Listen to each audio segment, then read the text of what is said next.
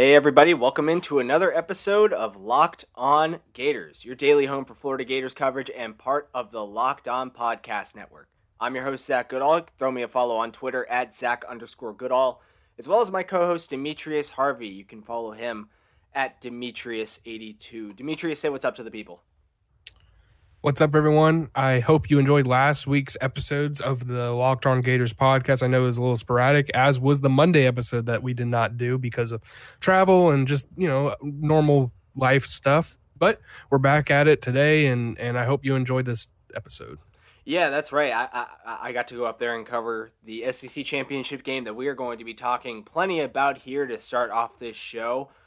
And with that, traveling back Sunday after a really late night at the beautiful Mercedes-Benz Stadium, we just needed an episode off, I think, at that point to relax and assess everything that happened there. As everyone knows, Florida did drop the SEC championship to Alabama. It started really slow, as we've been used to, but Florida, they really clawed their way back into it at the end, it seemed like, and finished only 6 points down when they were 17-point underdogs entering the game. So really a miraculous fight by the Gators at the end, but it was just not a game they could pull off. We're excited to talk about that and more, but first, of course, make sure to subscribe, rate, and review to anywhere you can listen to podcasts. You can listen to Locked On Gators.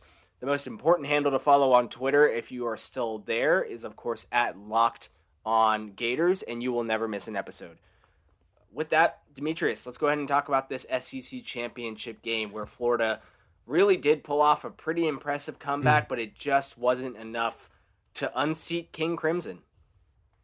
Yeah, it just wasn't enough to unseat the Golden Boys of the SEC, essentially, Alabama. I mean, they've been the team to beat in the SEC for now over a decade, and there's a reason for that. Coached by Nick Saban, they're incredibly focused. They're always sharp. It doesn't seem like they've ever had necessarily a big game where you're like, what is this team? They were exactly the team I thought they would be going in, and I felt as though, the Gators, they did about as I expected. They were kind of slow-ish to start off. I understand they had 10 points in the first quarter, but you have to admit that not being able to match that Alabama second quarter that featured 21 points, I mean, that's pretty much the reason why they would go on to lose. I mean, I understand that the defense was terrible, and I'll own that. I've said that in the past, future, and present. I understand that the Gators defense is not good.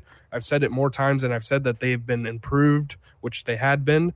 But now, obviously, after this game, you can see the Alabama offense is just incredible. I mean, if you just look at even Najee Harris's stats, it doesn't even seem like they're legitimate stats. 31 rushes for 181 yards, 2 touchdowns, and then 5 receptions, 67 yards, and 3 touchdowns. I mean, it's just crazy. So it was about as I expected. I knew that they would cover. At the end, it did seem like it was going to be extremely close. Obviously, they had a chance. If they would have scored that touchdown, they would have won because they would have kicked the extra point to win it.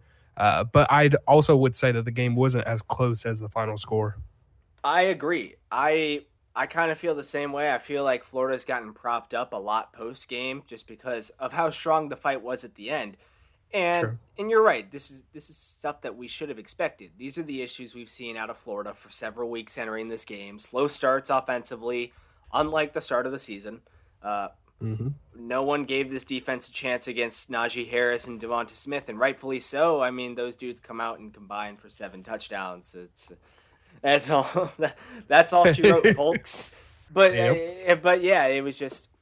I hold the opinion that while obviously it takes more than one thing to win or lose a football game, and I know it's a bit unpopular, but I think that coaching lost Florida this game. And I think I don't think it's just Todd Grantham either. You can drag him for the defense, like Demetrius said, we have throughout the year. It's been bad. It has looked improved at points, but it's been bad. And the fact that, missed tackles were still just a terrible issue. Offsides, 12 men on the field. 12 men on the field. Also, it was kind of funny that the first play, the kickoff, they were offsides on the kickoff. Not that that's Grantham, but that was just ridiculous.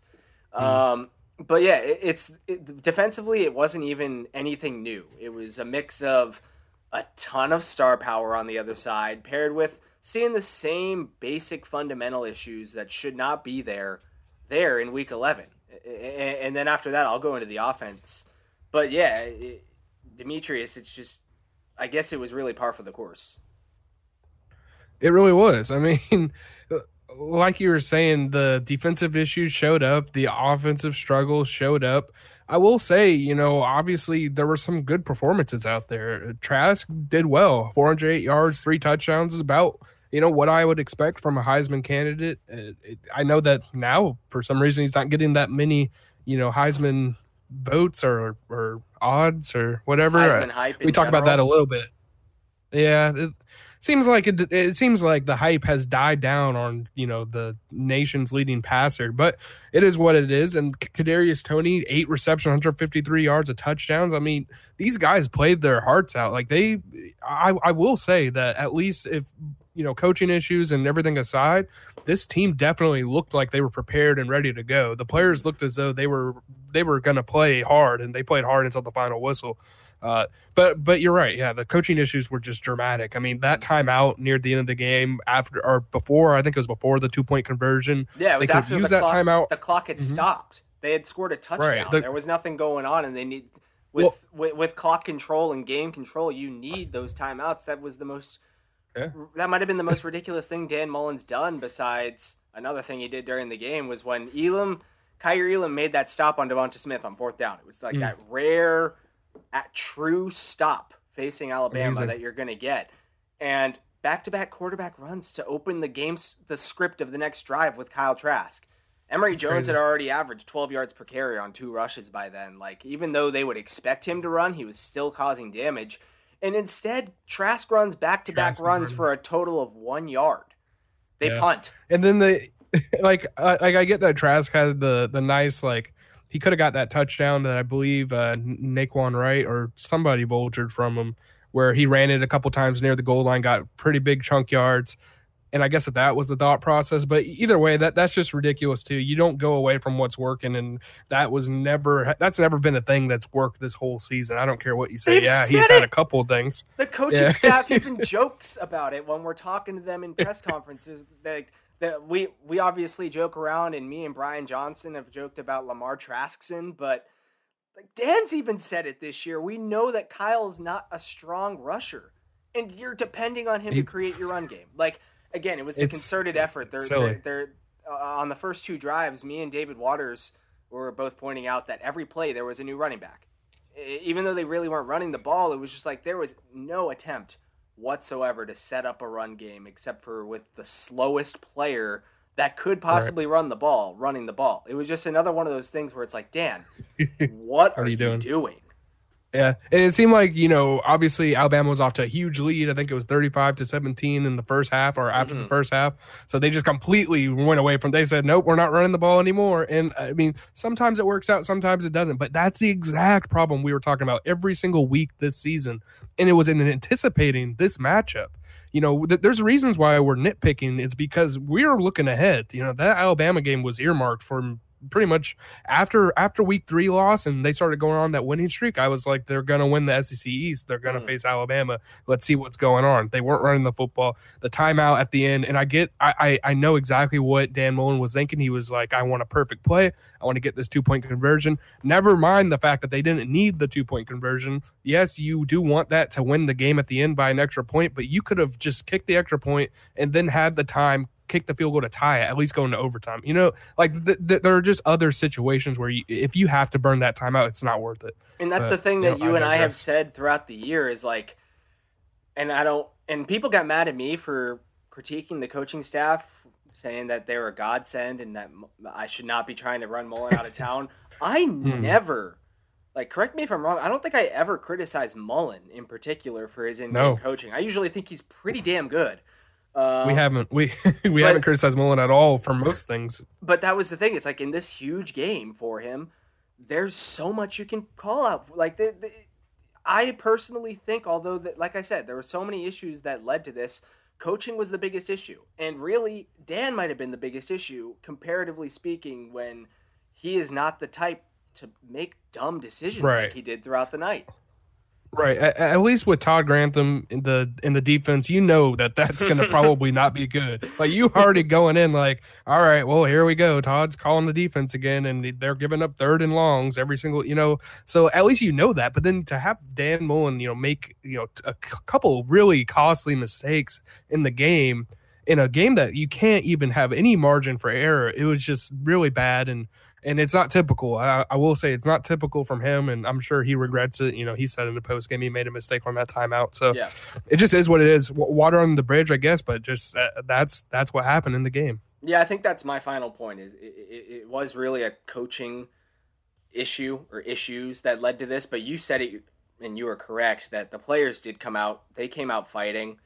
That's the reason they put up 46 points. I think much more than coaching or anything else. They came out with a purpose. They came out, I think, especially motivated after what happened the week before. And more power to these players, more props to these players for putting up such a strong fight. You could see Kyle Trask cursed in the post-game presser. He was emotional.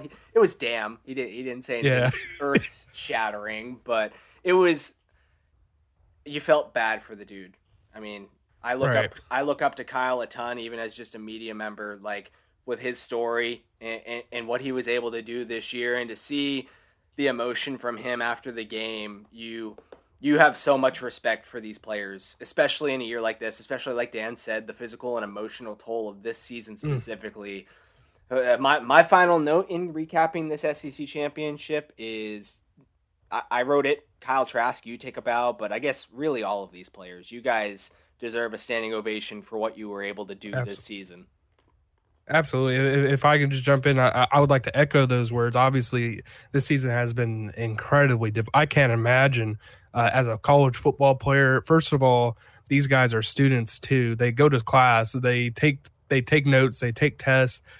People can say what they want about collegiate athletes and what they do and how they go to class and pass their classes. But I know these guys are all hard workers, especially a guy like Trask who's in his graduates. It's just it's just been a crazy season. 8 straight SEC games. I don't think that's ever going to be matched ever again because of how crazy the season is. And I think that they all deserve props and they deserve all the praise that they can get.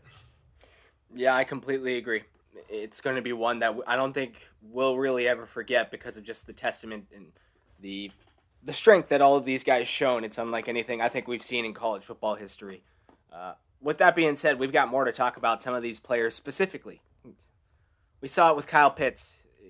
Early hours the next day after the SEC championship, he did opt out of the bowl game as he prepares for the NFL. Completely expected. Are we expecting any more, or are we expecting some guys to suit up for this bowl game? More after these messages. Do you guys ever feel as though you're always on?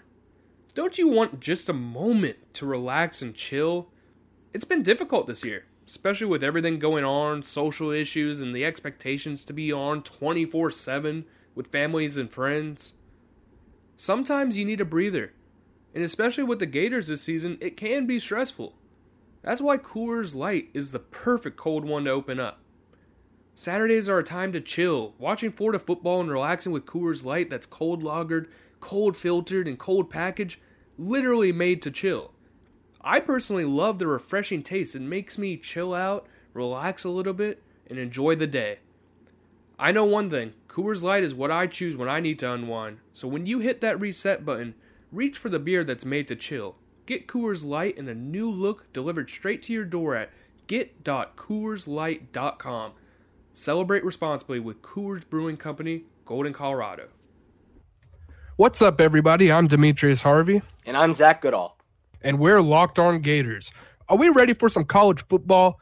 With college football bowl games now announced, we are anticipating some big matchups. There's only one place that has you covered and one place we trust, betonline.ag. Sign up today for a free account at betonline.ag and use that promo code LOCKEDON for 50% welcome bonus. And we've got a lot of bets to look forward to with the college football playoff odds being released. Notre Dame is a 19.5-point underdog to Alabama in the Rose Bowl. That's the biggest spread in college football playoff history. Then you look at the Heisman. Devonta Smith, Alabama's receiver, is now the favorite at minus 210.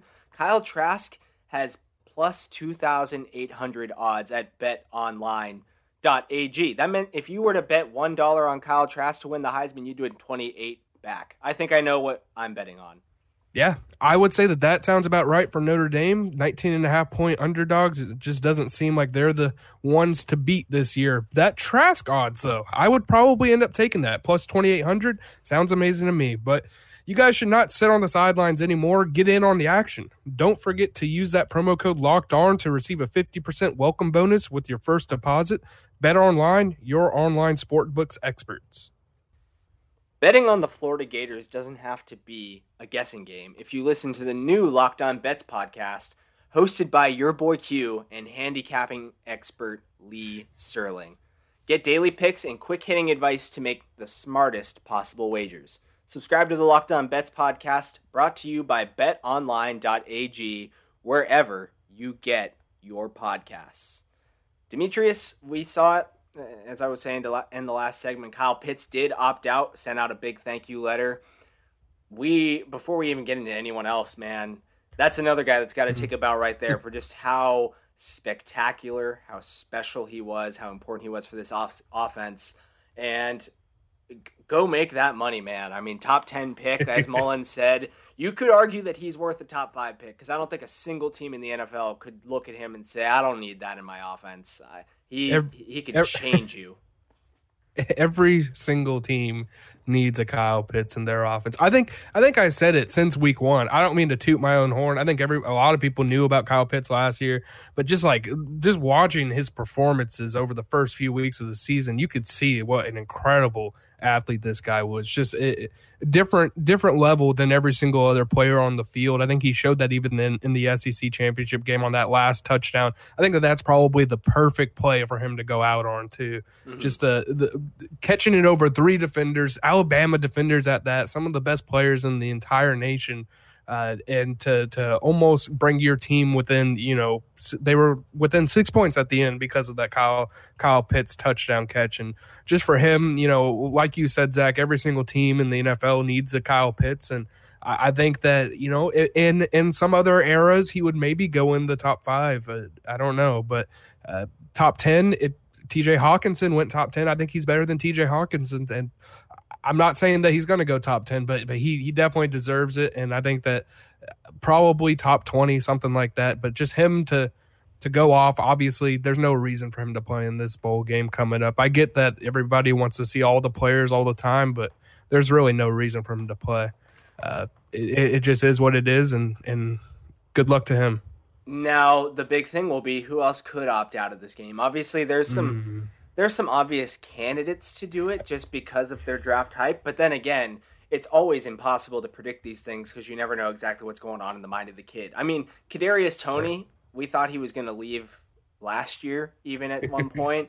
So I guess I wouldn't be totally shocked if he decides he's done, he's ready. I mean, by the sounds of his press conference, I sure as hell don't think he's coming back next year. He was talking about how they'll be great next year as if he wasn't necessarily a part of that plan.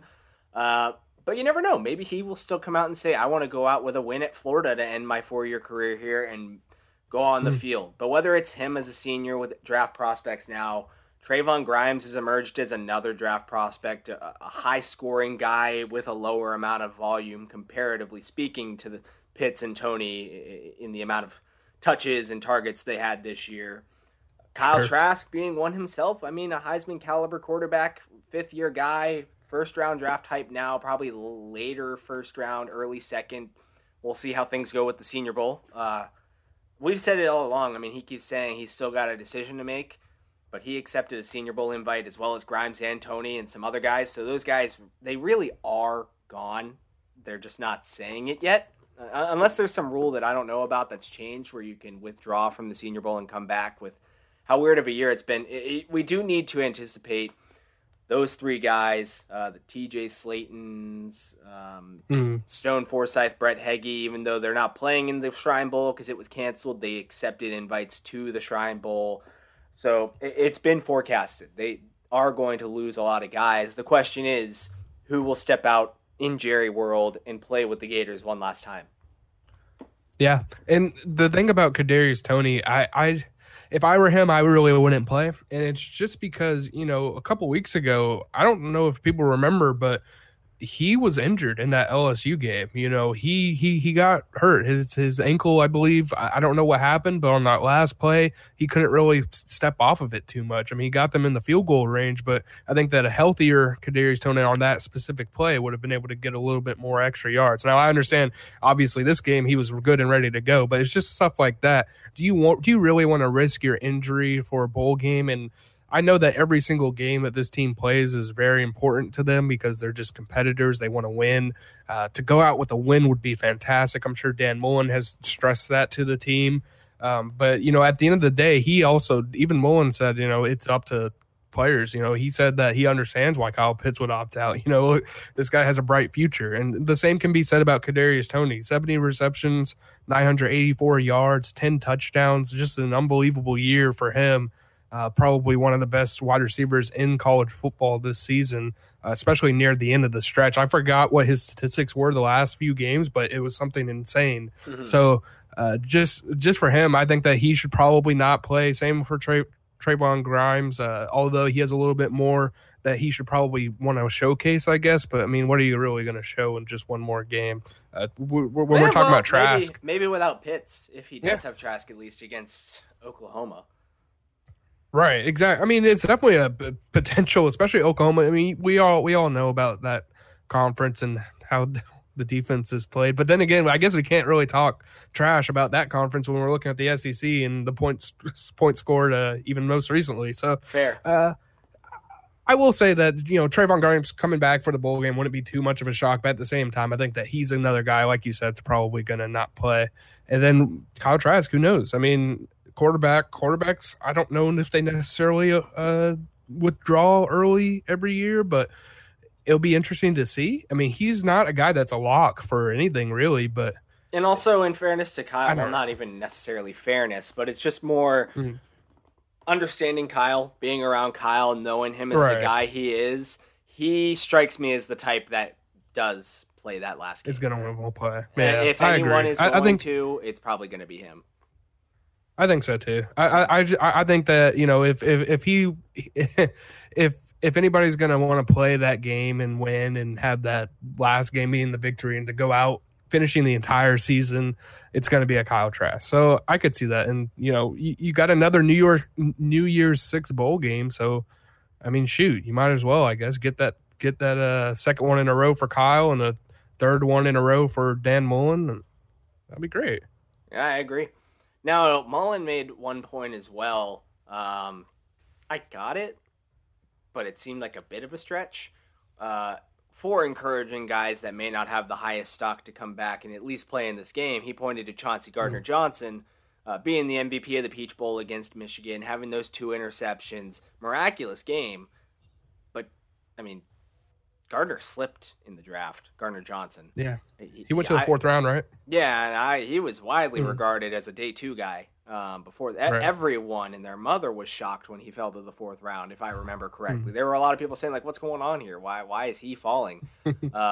Super talented guy, but, I mean, I guess in Dan's eyes, he raised his stock somehow. And at the end of the day, though, Gardner-Johnson has turned out to be a pretty nice 4th round pick for New Orleans as well. With 30 starts, 20 pass breakups, 2 interceptions. He is a playmaker, and he certainly did take off that last year and in that bowl game with Florida.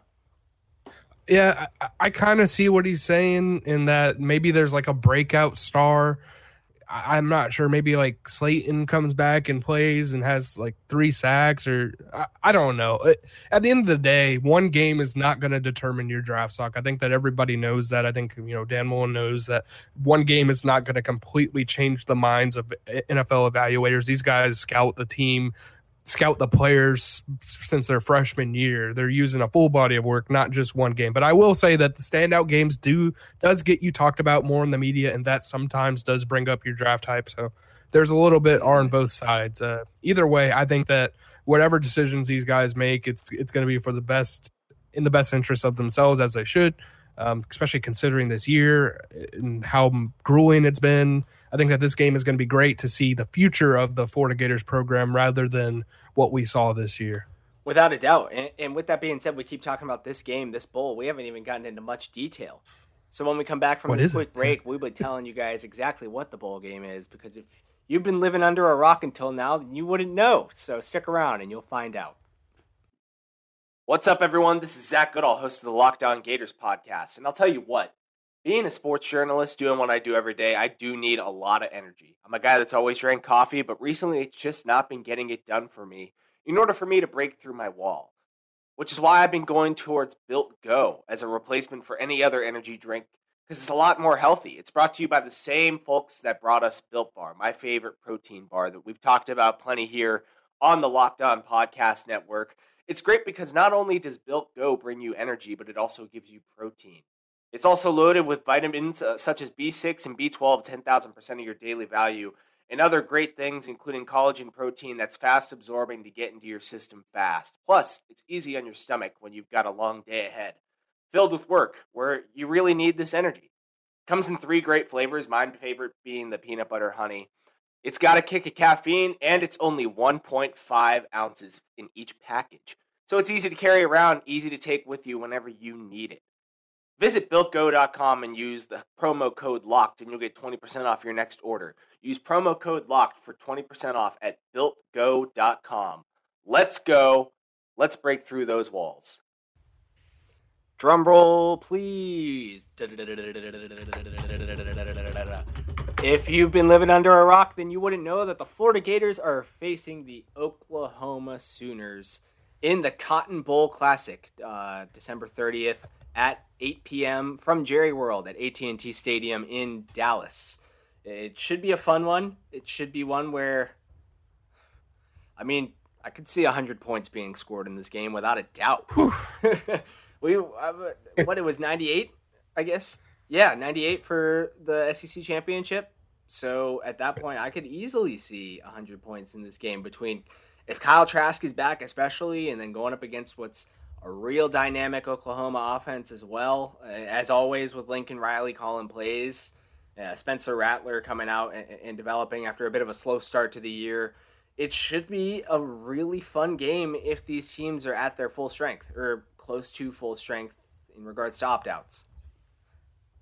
Yeah, it's going to be a really fun game. I mean, if you've been living under a rock or you just decompressed after the SEC championship game, which I don't blame you. I immediately following the game, or maybe even right at the end, I got a bunch of mentions from angry Gator fans. Obviously, they were very sad and upset, and I completely understand. You know, they were talking to me about the Gators defense and how I, sort of a little bit, praised them a long time ago because they were improving. And I understand there was a lot of hurt Gator fans in my mention, so I get it if you kind of just tuned out everything. They're playing the Cotton Bowl against the number 6 team in the nation. The Gators finished at number 7 in the final college football playoff rankings. I know that a lot of people said that was an upset in terms of, where the Gators should have been ranked. I know that people had Coastal Carolina. They thought that they deserved a New Year's 6 bowl game bid, but a lot of people don't understand how those bowl games are even picked in the first place. So, but like you said, they're facing off against Oklahoma. This is the second time in school history. I'm sure if you're a Gator fan that isn't a bandwagon this year, you understand the significance of this one because they're going to be playing Oklahoma for the first time since the BCS National Championship game back in, I believe, 2008, which is actually coincidentally the last game that Dan Mullen coached as the offensive coordinator for the Gators before he was the Mississippi State head coach, which he had recently taken. He had recently taken that job like maybe a week later, or a week before or something like that. So yeah, it's really interesting to see. I believe in his Cotton Bowl press conference, he had even said like right after the game, he got on a plane to Starkville. Yeah, that's exactly what happened because he had already accepted the head coaching job. So he was coaching them and coaching the Gators at the same time, basically, which is pretty incredible. And that's just how college football works. It's weird. But yeah, they're facing off for the second time in school history. I think it's what did they say? The second time that the Gators are even in Texas. I had to pull out the accent a little bit. Texas, kind of like their PR people on the press conference. It was funny. They count Cassidy Hill, a friend of ours on the beat. They call her Cassidy Heel. There you go. Yeah, Florida is going over to Texas for this, and here they will be, at least the early odds indicate they're 3-point favorites with an over-under of 72. I am smashing that over, and I am never looking back. Absolutely. You might as well. I mean, if you think that Dan Mullen's not going to pull out all the stops and just like go pass heavy, it's like he runs the ball. It's like he runs the ball the entire game. Oh my God, the wishbone actually comes out. Yes. I actually kind of hope levitating. I hope it happens. I mean, you guys know that this is going to be an interesting matchup. Obviously, you got two high-powered offenses going against two defenses that couldn't. Never, let me stop. But you know what I mean. They're not great. They're not great defenses. So it is what it is. It should be a fun one though, no matter what. We're excited to cover it. And I'm sure these guys will be excited to play. Right now, they're taking a couple of days off.